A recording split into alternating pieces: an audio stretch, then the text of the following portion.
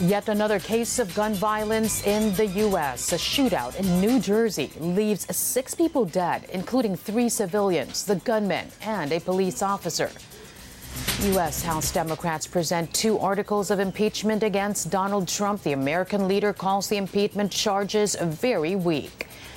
The search for 8 tourists still missing after a volcanic eruption on New Zealand's White Island halted. And the Asian Development Bank keeps its 2019 economic growth forecast for the Philippines at 6%. Good afternoon. I'm Carmina Constantino. Dateline Philippines begins right now. Welcome to the program. We start with yet another deadly shooting in the United States, this time in New Jersey, where a shootout between 2 gunmen and police officers kills at least 6 people. The dead include 3 civilians. The gunman and a policeman were also killed. I will tell you, we cried with the family. It's one of the hardest things that you ever have to see in your entire life. I mean, nobody expected, I'm sure, Detective Seals not to return home.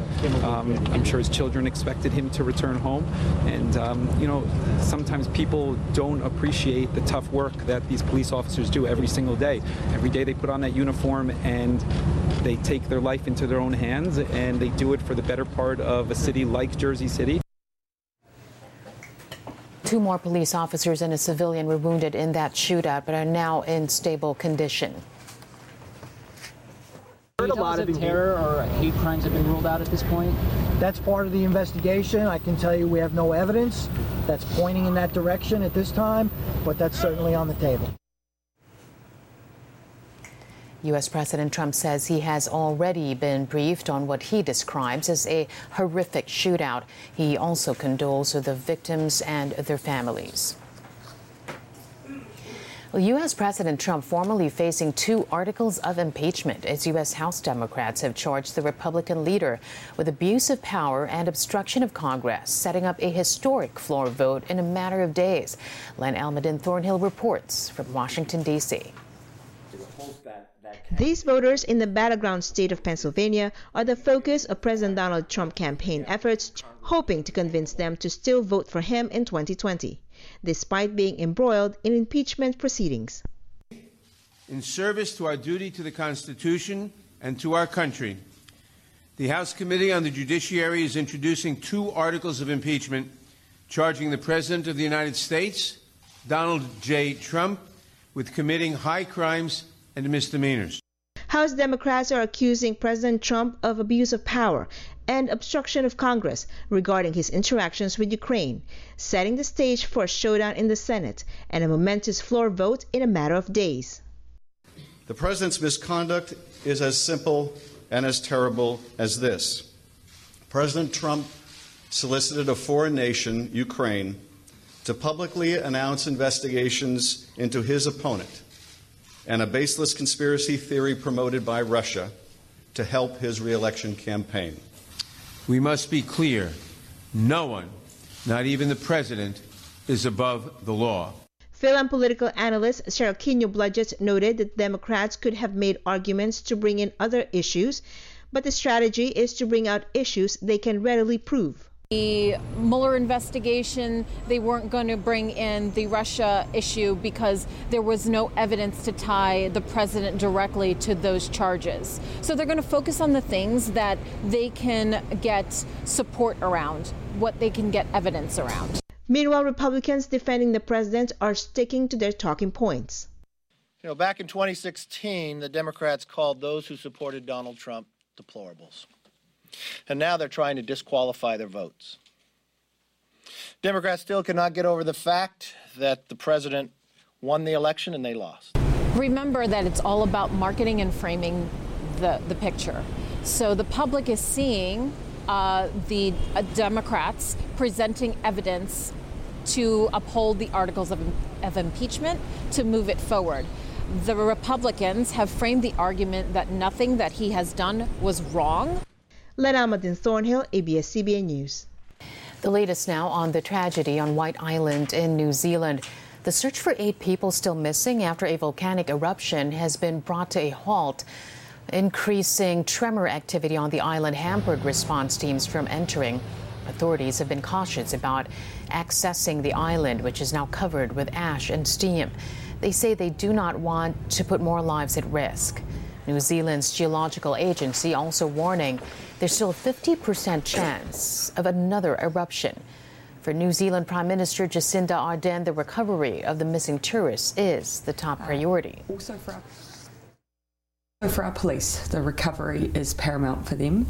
They've been receiving information and advice from GNS, from technical experts, as to the best, most appropriate time for them to be able to return to White Island to undertake that recovery. But having spoken to many of those involved in that operation, they are very, very eager to get back. They want to bring people's loved ones home.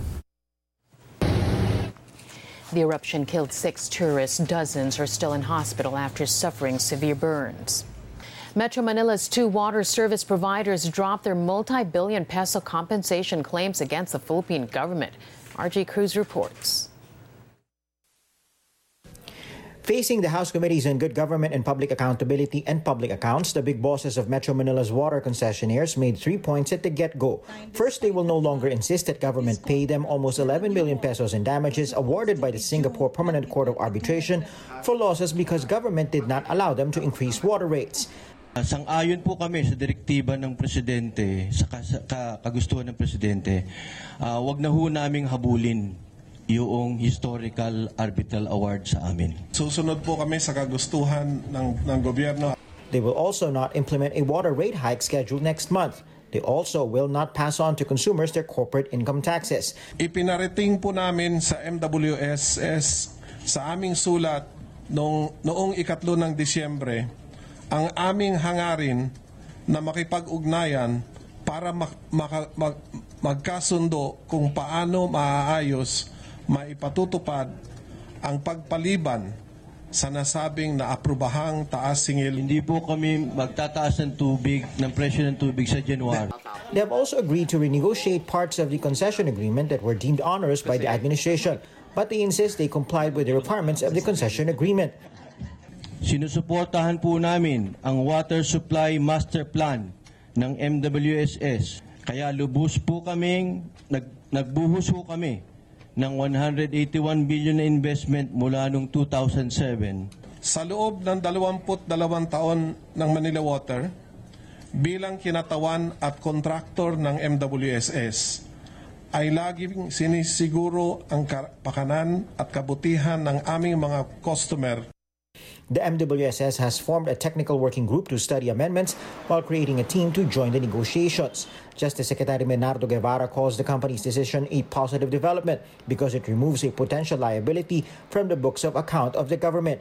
He adds his agency will continue its review of the existing contracts. President Rodrigo Duterte, not done with his tirades, issued a new threat against those behind the crafting of the controversial agreements. I want everybody, yung mga abogado dyan noon, kung ayaw nilang pumunta dito, I will drag them. Then if you will force my hand, I will throw my last card. Ayaw ninyo? O sige. Gusto ninyo daanin sa... It will suspend its to habeas corpus. Widespread economic sabotage. Ayaw ninyong pumunta dito. Gusto ko magharap silang lahat dito sa akin. Isa-isahin ko sila. Ang abogado ng gumawa ng kontrata. Manila Water President Jose Rene Almendras, meanwhile, insists he did not interfere for Manila Water when he was with the Aquino cabinet, under whose watch the arbitration was filed. RG Cruz, ABS-CBN News. Which was impossible. Experts weighing in on the issue between the Philippine government and Metro Manila's water concessionaires. Public Utilities consultant Alan Ortiz calls Maynilad and Manila Water's decision to drop their compensation claims a calculated retreat. Meanwhile, economist Calixto Chiquiamco warns government bullying the concessionaires may hurt the country's reputation when it comes to the rule of law and the sanctity of contracts. Chiquiamco adds this may have a negative impact on water security, investments, and the Philippines' credit rating. Meanwhile, the extension of the concession agreement between the Philippine government, Manila Water, and Maynilad, well, that has been revoked. This means those agreements will end by year 2022. Alvin El Chico reports. The Metropolitan Water Works and Sewerage System Board has cancelled or revoked the resolution passed during the Arroyo administration extending the concession agreement with water companies up to year 2037. MWSS Chairman Reynaldo Velasco says the concession agreement with Maynilad and Manila Water will be back to its original time frame of up to 2022. Both concessionaires have not yet issued statements regarding the cancellation of the extension. Meanwhile, Maynilad and Manila Water have also agreed to defer the scheduled rate hike for January 2020. Both firms had obtained the go signal of the MWSS board to proceed with the almost 3 pesos per cubic meter adjustment as part of the rate rebasing mechanism. But the MWSS chief regulator had earlier asked them to postpone the upward adjustment. Attorney Patrick T. says, even with the deferral of the rate hike, water concessionaires need to push through with all the lined-up projects. Yung deferral na gagawin natin, dapat hindi makaka-apekto sa rollout ng projects nila. Yung po ang pinaka-importante. Mababawi naman nila yun pag magkakaroon ng tariff adjustment in the future.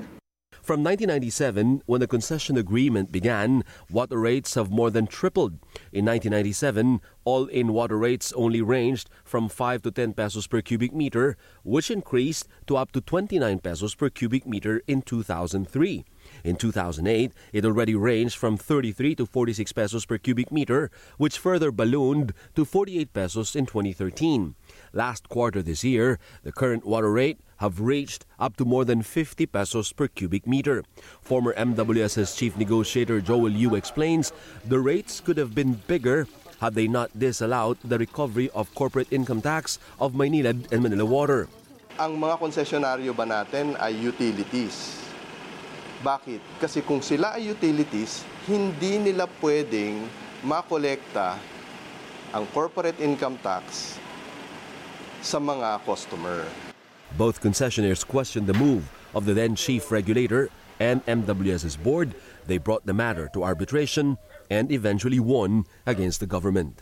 Alvin El Chico, ABS-CBN News. Manila Water and Maynilad representatives face Philippine House lawmakers saying they're willing to put the non-interference provision in their concession agreement on the negotiating table. That's after House Deputy Minority Leader Carlos Zarate said the provision which bars the Philippine government from interfering with water rates should be scrapped. But both concessionaires argue government is involved in setting those rates. Hindi naman po unilateral on the part of Manila Water or Maynilad yung pagsiset ng taripa.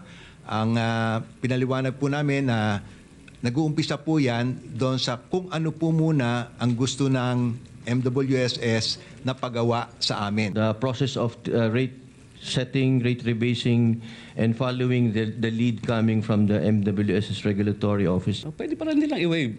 Even if wala pa silang malinaw na posisyon doon sa mga onerous provisions na yon, no? So that's an admission in itself na may problema doon.